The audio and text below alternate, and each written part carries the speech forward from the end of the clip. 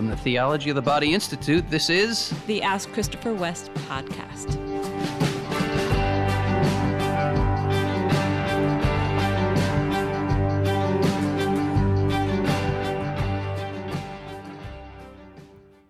Hi, podcast listeners. Well, hello, everybody. We're back for another episode.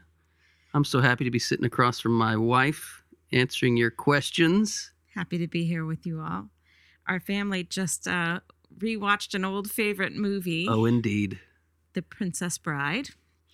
And it was fun. It's one of those movies that it has to be a while before you're ready to watch it again. And so it's probably 5 years or more for me. Have been growing up, and so the younger ones get to appreciate it in a new way. It's so funny. It's and for us, we kind of have different stages of our life connected to times of seeing this movie. Yeah. But you were saying, that it's actually part of your teaching in some ways. Well, you know me, I quote from movies a lot. I was surprised. I think there are at least 4 lines from The Princess Bride that regularly make it into my talks. One is inconceivable. Right. Of course, I use that. That always gets good laughs. And the bishop at the wedding, marriage is what brings us together today, that whole thing. And there were 2 others. What were they? I know. Miracle Max. Oh, yeah. Have fun storming the castle. Yeah. And the other one is, life is pain, Highness. Anyone who says differently is trying to sell you something. Yeah, those all make it into my talks on a regular basis. Yeah. And I found myself just surprised as I'm watching it, anticipating the next thing the person was going to say without even knowing I have these things memorized. Right. Like, oh, I know what he's about to say. And yet it's still a delight to hear it said and to watch all the great characters. Yeah. Really if you're fun. looking for a fun one, yeah. I could hardly imagine that there are listeners out there who haven't seen it, but it's possible. Probably true. Yeah. But I don't know. Could you just jump in 2021 and enjoy that? Absolutely. Or do you have to have like the history of the cult classic feel to it? No, I loved it the first time I saw it. But that's my point. You loved it the first time you saw it. That was in the 80s. So? I'm saying there's something you bring with you into your future because you loved it when you were a kid. Would somebody in 2021 who has no history with this movie enjoy the movie, or would they just say stupid special effects, bad music, bad acting? I don't know. I'm just imagining some people jumping at the chance to go watch this movie and saying, why did they like that? We liked it because we're so old. That's why we liked it. No, it's a funny movie. It is funny. It is good. Go watch it. Moving right along. So, updates from Theology of the Body Institute. Yes, we have an update for our patrons. I know many of our podcast listeners are part of our global patron community. Mm-hmm. And we've been discerning here on our end. I know there's a frustration out there amongst the podcast listeners about, I submitted a question, they never answered it. We do our best. We get hundreds of questions submitted. And we only ever answer about 3 questions per episode. So there's just no way we're going to get to all of them. But we thought we could bless our patrons and give a nod to our patrons in each episode and a thank you to our patrons in each episode by having the first question in each of our episodes be submitted from our patrons, which makes the pool smaller and enables the patrons to have a little thank you from us for supporting our work. And also it's a little incentive for you, if you're not a patron, to consider becoming a patron. It will up your chances that we will actually address one of your questions. And I'll just say this. If you are a patron who submitted a question a long time ago and don't think it ever was answered, you can resubmit that as a patron. That's true. So, that's also an option. So click the link below about joining our patron community, and you'll find how, as a patron, you can submit your question to the podcast and get into that smaller pool and have a much higher chance that we'll actually get to address your question. And from now on, starting next episode, next week, the first question on every episode of our podcast will be from a patron. And the other 2 will be from the general pool of podcast listeners. Right. Okay, that's my update. Let's jump into our questions. Excellent. Our first question is from Vincenza. Hello, Vincenza. Vincenza says, "Thank you for all your amazing work on the podcast. I have heard Christopher talk about the dangers of Manichaeism and Puritanism. I understand that we should never blame the good things that God created for our misuse of them, which brings me to my dilemma. I think that my boyfriend broke up with me because he was too attracted to me.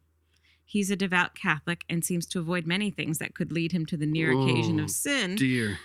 Although he cited a different reason, that he did not have enough time for a relationship, I suspect he broke up because he could not control his desires around me. Oh, dear. We broke our physical boundaries twice during the relationship. What is your advice to me? I feel thrown away." Oh, mercy. Oh, bless you, dear sister Vincenza. Bless you. Bless you. Bless you. I'm going to answer this question assuming that, or just presupposing that Vincenza is right. I could go, down another path and say, well, we don't really know. But let's just answer the question as if we did really know that this is why he broke up with her, because of this Manichaean blaming of the good things of God for our misuse of them, abuse of them. Vincenza, your story reminds me of a story from years ago in my speaking career. I was at a Catholic campus, a campus where they take the faith very seriously. And a young woman came up to me at the end of my talk, and she said, "Christopher, thank you. Finally, I get it." And she was tearing up as she shared this story with me. And she said, "For the last 4 years, I've walked across this campus." And she was young. She was very physically attractive, beautiful young woman. And she said, I've walked across this campus for the last 4 years thinking I am an occasion of sin. Because the young men, whenever I walk by, look the other way. Wow. And let me back up here and just say, okay, I get it. From the male perspective here, there's this line in the Old Testament, "Turn away your eyes from a shapely woman." Okay, I get it. That's from the wisdom literature, and to the degree that we are bound by lust, that retains its wisdom.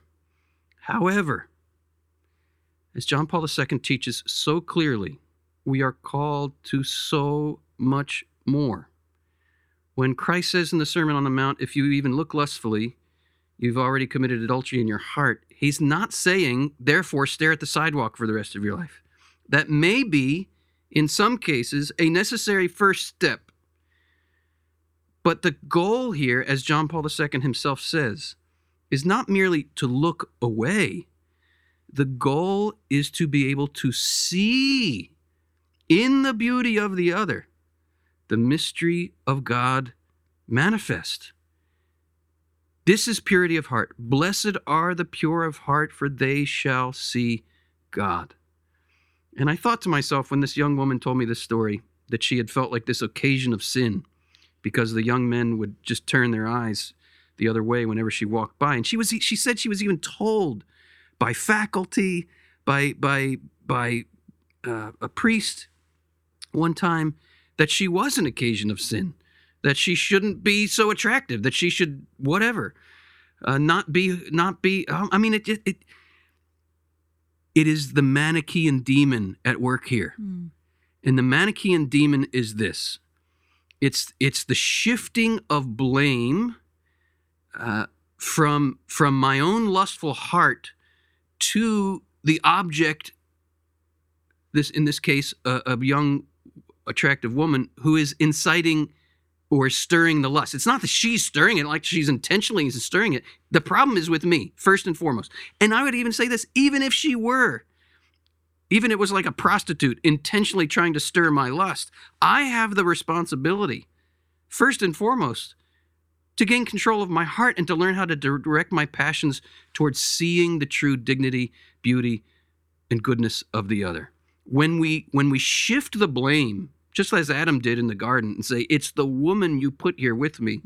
When we shift that blame, that's Manichaeism in its very essence. And so John Paul II says in his Theology of the Body that Manichaeism may be and might always be, he adds, a loophole to avoid the requirements of the gospel.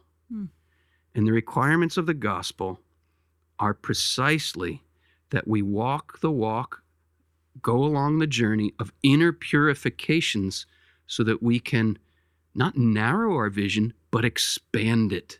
Expand it to the point of seeing the mystery of God revealed through the body. That's theology of the body, right? God's mystery revealed through our body. I'm going to quote JP2 again. Purity, he says, is the glory of the human body before God. And he goes on to say, in fact, purity is the glory of God in the human body, manifested in our masculinity and femininity. So Vincenza, I'm so sorry you have felt this, as you said, you felt discarded. Is that how she put it? Away. Thrown away. Mercy, God in heaven. Vincenza, may I invite you to take that very real pain and offer it in union with the Lord as a prayer of intercession for this man's healing. He's bound in his impurities, again, assuming that what you shared is what has really been going on here in his heart. He is bound in his impurities, and he's shifting the blame. You are not the problem. You are not the occasion of sin. Your beauty is not to blame for his lust. His lust is to blame for his lust. His fallen humanity is to blame for his lust. And now, again, I'm assuming you weren't trying to incite his lust. You weren't insensitive to his weakness. Of course, that's all part of the picture too, that we be sensitive to others' weaknesses. But just by being you, by being attractive, you are not an occasion of sin. You are an occasion of grace, the grace of growing in virtue. And I'm sorry he did not take up that occasion of grace. And instead, as it seems, he has fled out of fear. I think, it's so important, Vincenza, to hear those words and let them go deeply into your heart. That there was a question on a recent podcast about beauty and the gift of beauty. And just to reaffirm, this is a gift of the Lord, and he wants to shine his glory through the beauty of his creation. And every person is a fallen human being and is certainly, it's not as though we don't ever sin if we're beautiful or something, but we have the opportunity to receive the gift, to thank the Lord, and to allow it to draw others to him and to give glory to him. But the evil one doesn't like any of God's gifts to accomplish their goal. And so if he can convince someone that their beauty is somehow a bad thing, he's doing a dance. He likes that. And we don't want him to dance. We want you to dance. So I just encourage you to receive those words and trust in the truth. Yes, pray for this man who has hurt you, and that expression you used that you felt thrown away. You know, the Lord is not throwing you away. And he does have, as we often say, a beautiful plan for your life. And that in these moments when things go wrong and hurt us, it's so important to have that ability to deepen our trust in the Lord and the goodness of his plan, and even to bring good out of this very experience, that he's so faithful that he can bring good in your life and in your boyfriend's life out of this experience. So that's our prayer for you. I'll share just one more story here that's pertinent. A friend of mine, this was years ago, was out to lunch with a friend of his, who both of them devout Catholics, and a waitress came to take their order, and she was quite attractive. And my friend noticed that his friend was treating the waitress really impolitely, just not being kind.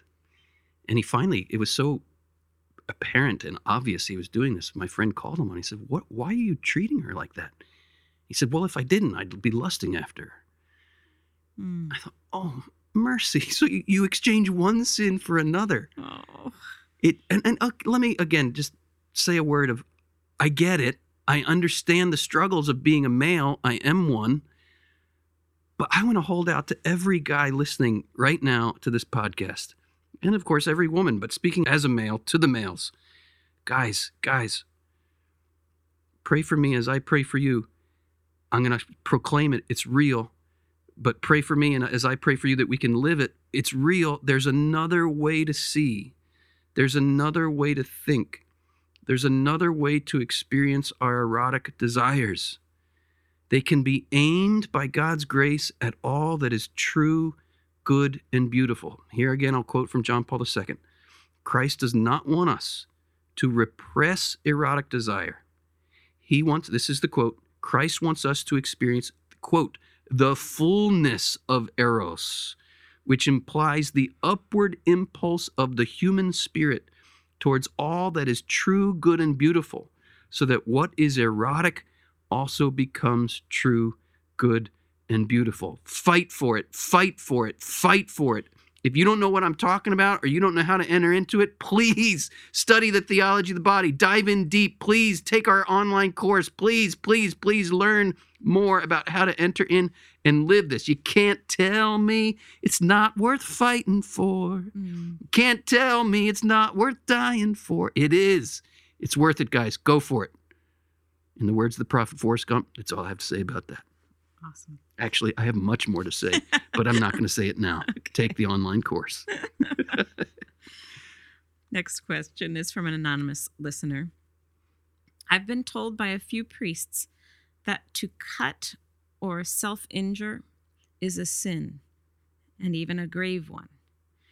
And reframing my struggle that way has helped me to resist the temptation with more success. But I was wondering if you could speak to why it is a sin for me to cut myself, but okay for, say, St. Francis to flog himself. Like, what is the difference? And does the TOB speak to this?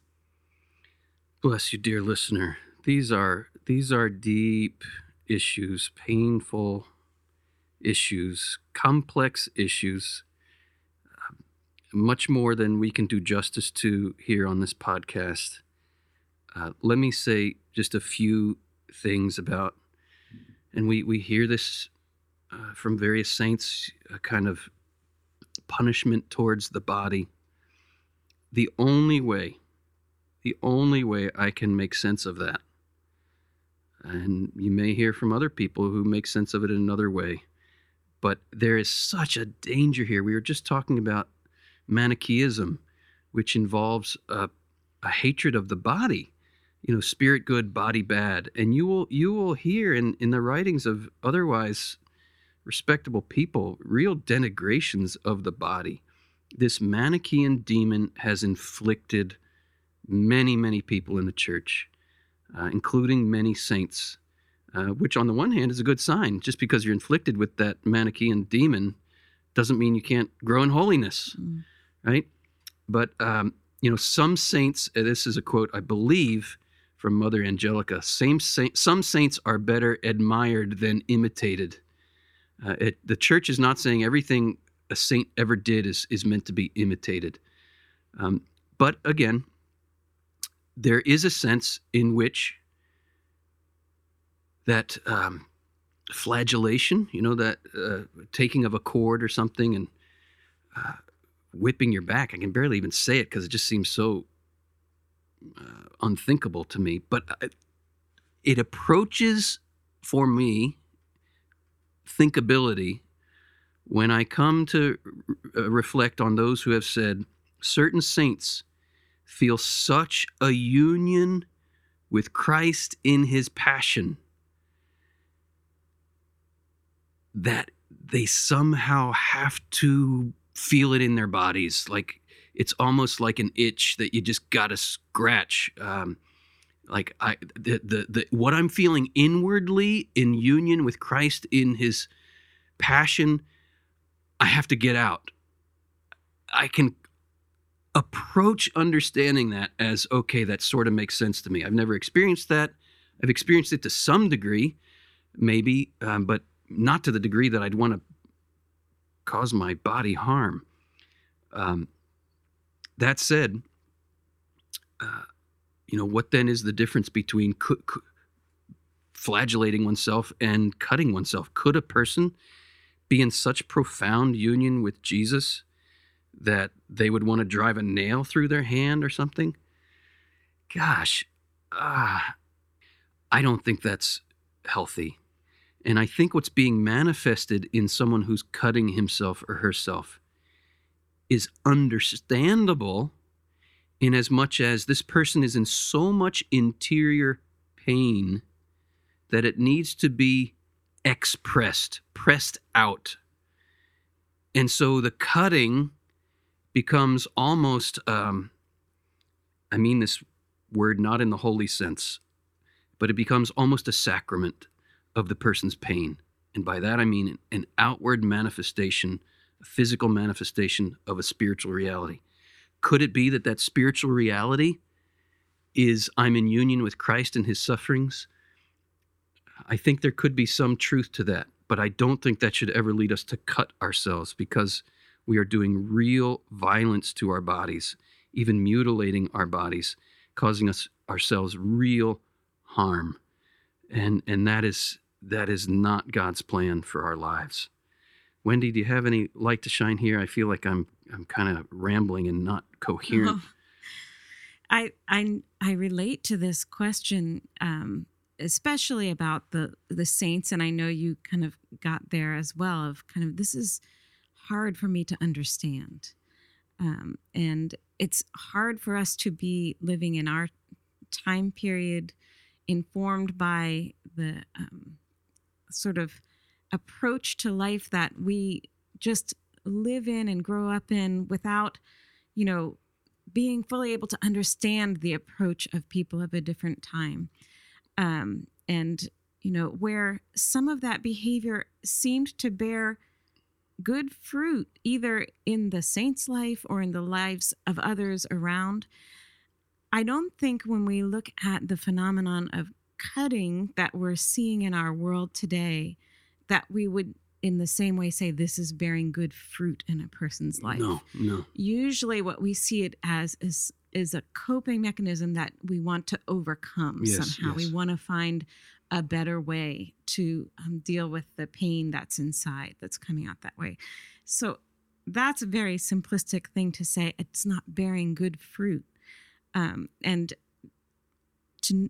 to admit that we don't have a full answer as to how and why it would have borne good fruit in some circumstances in the past. Not the cutting, but but some of the behavior, right. Extreme behavior of some saints.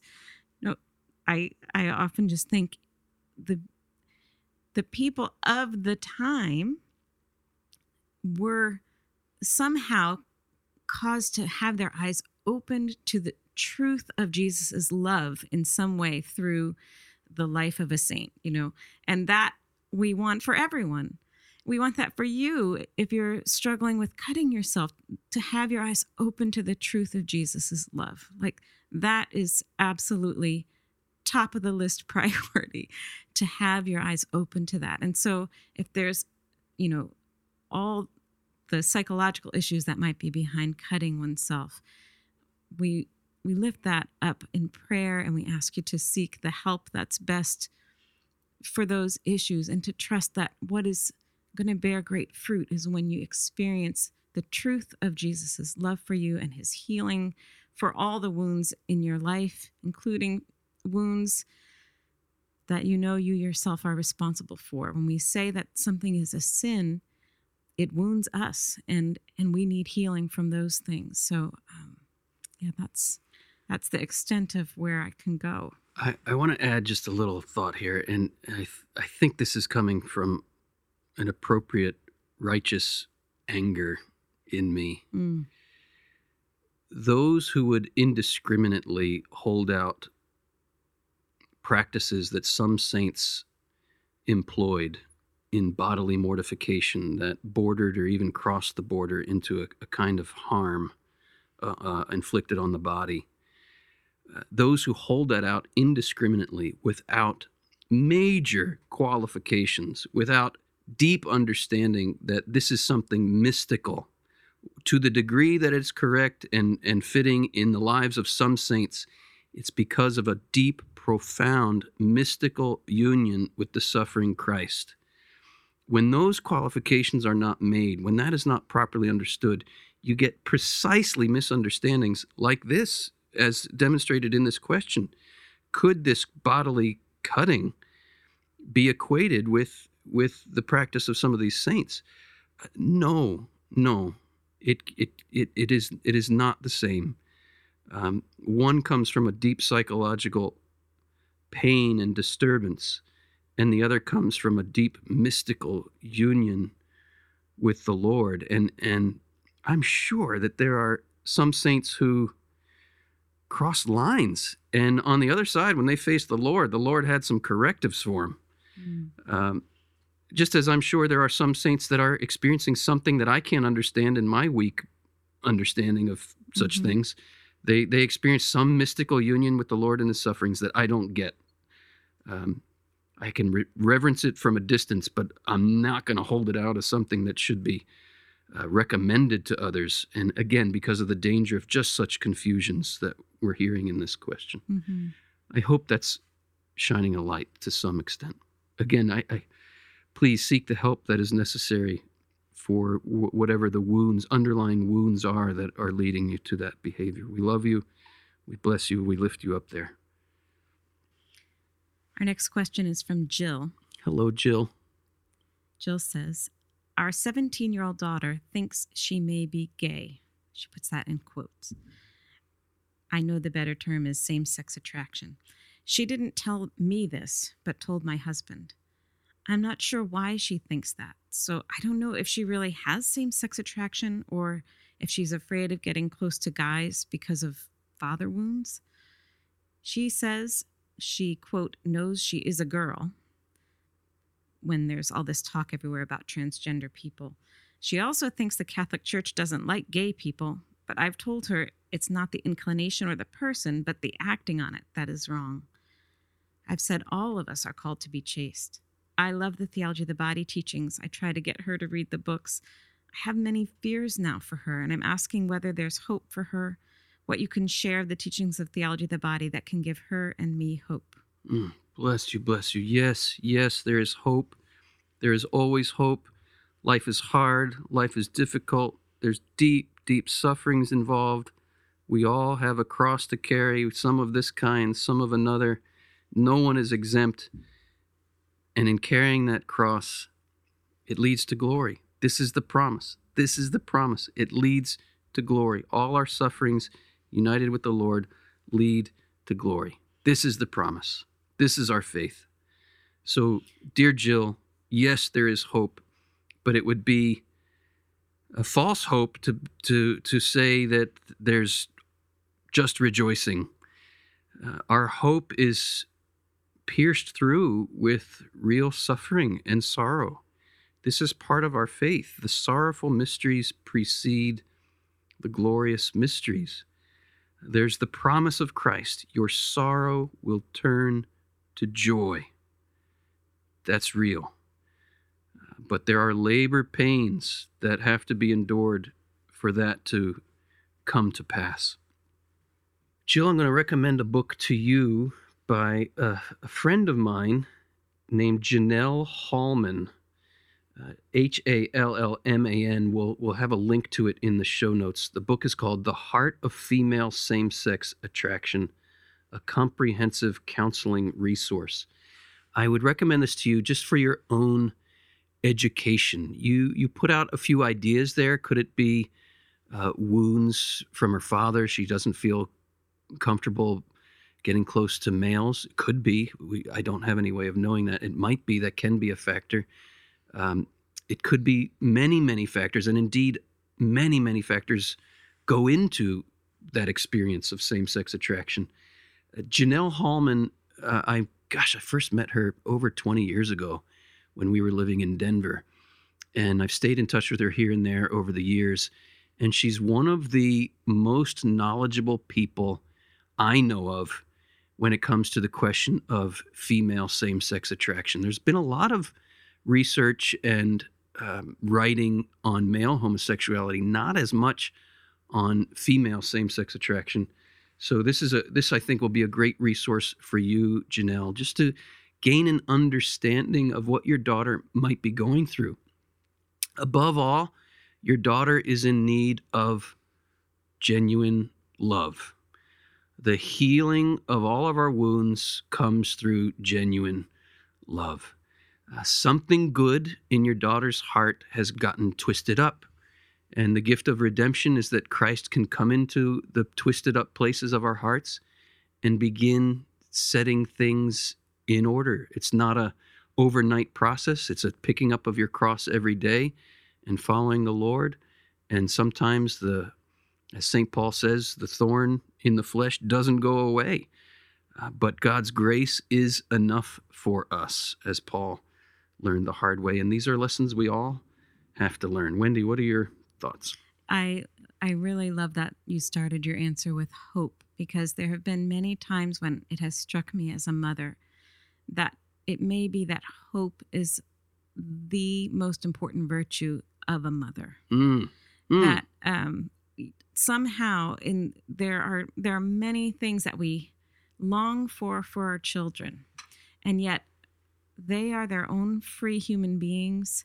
We aren't in control of all their experiences. We're not inside their minds and hearts, and we cannot possibly prevent our children from experiencing suffering, even from causing suffering, all those things that we wish we could. And yet, in those times when that discourages us, when we see that and we're so worried, that call to hope has been a huge help to me. And I will just say that I have experienced light shining in dark places in our children's lives that causes me to increase my hope, and I pray that for you and your relationship with your daughter, that the Lord will remind you of how gifted she is and just her beauty, and that you would be able to enjoy her even as you're lifting her up in your intercession for her. And I know that you and your husband are, that she would continue to experience all the ways that you delight in her person, and that just the affirmation that comes from that, and that seeing that would continue to give you hope. Obviously, we don't know what lies ahead, and it is concerning to have her even bring up this question about herself. The Lord knows it all, and there's only so much we can do beyond praying, loving, and retaining hope. I know that this book may be helpful to many of our listeners, The Heart of Female Same-Sex Attraction, so I'm so glad that was mentioned. And yet, she's so young, and we don't even know, what remains to be unfolded in her life. So, encourage you. Hope is a beautiful gift as a mom. I'll add another note of hope here for you, Jill. Teenage years, we all went through them if we're on the other side of them. And they're not easy. Gosh darn it, teenage years can be a really, really tough time. I remember as a teenage boy wondering what kind of things were going on in me when I had strange attractions to people of the same sex. Was I gay? Does this mean I'm gay? No, it doesn't mean I'm gay. I'm a man, and there's a meaning to be a man. And your daughter may be having confusing attractions. Does that mean she's a lesbian? Does that mean she's gay? No, it means she's a woman who's having confusing attractions. It is confusing when all our hormones are stirring in our bodies for the first time. So it may just be a phase she's passing through. That's not to say don't have some concern, but to have concern in a balanced way, in a prayerful way, in a way that you are seeking understanding yourself. Again, I think that book will help.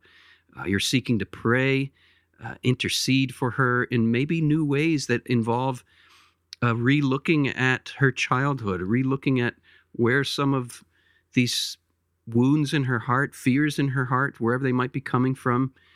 Maybe the Lord could shine a light for you, Jill, in ways that your motherhood or your husband's fatherhood may have, because of your own wounds, may have contributed to a sense of herself that is not whole. We all have that to deal with.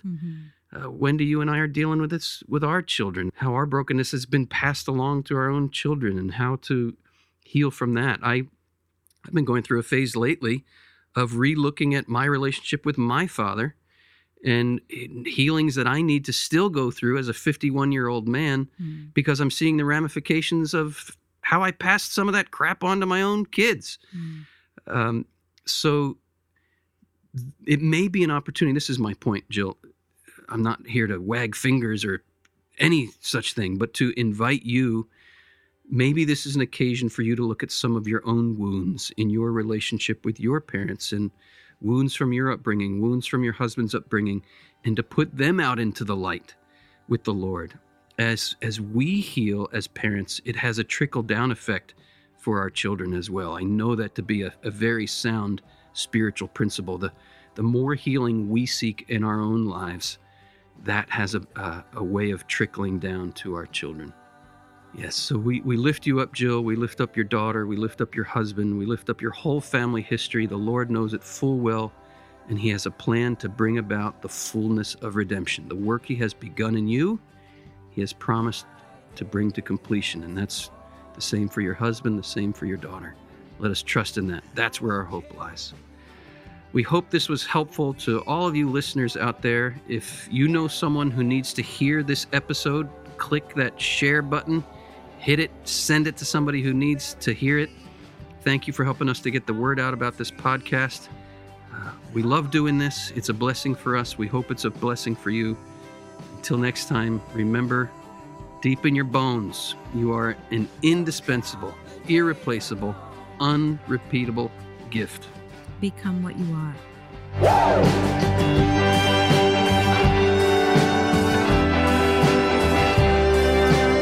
Ask Christopher West is brought to you by the Theology of the Body Institute, with music by Mike Mangione. Christopher and Wendy hope that the information provided is helpful to you, but remind you that they are not licensed counselors. If you are going through serious difficulty, a list of trusted counselors and psychologists can be found in the show notes.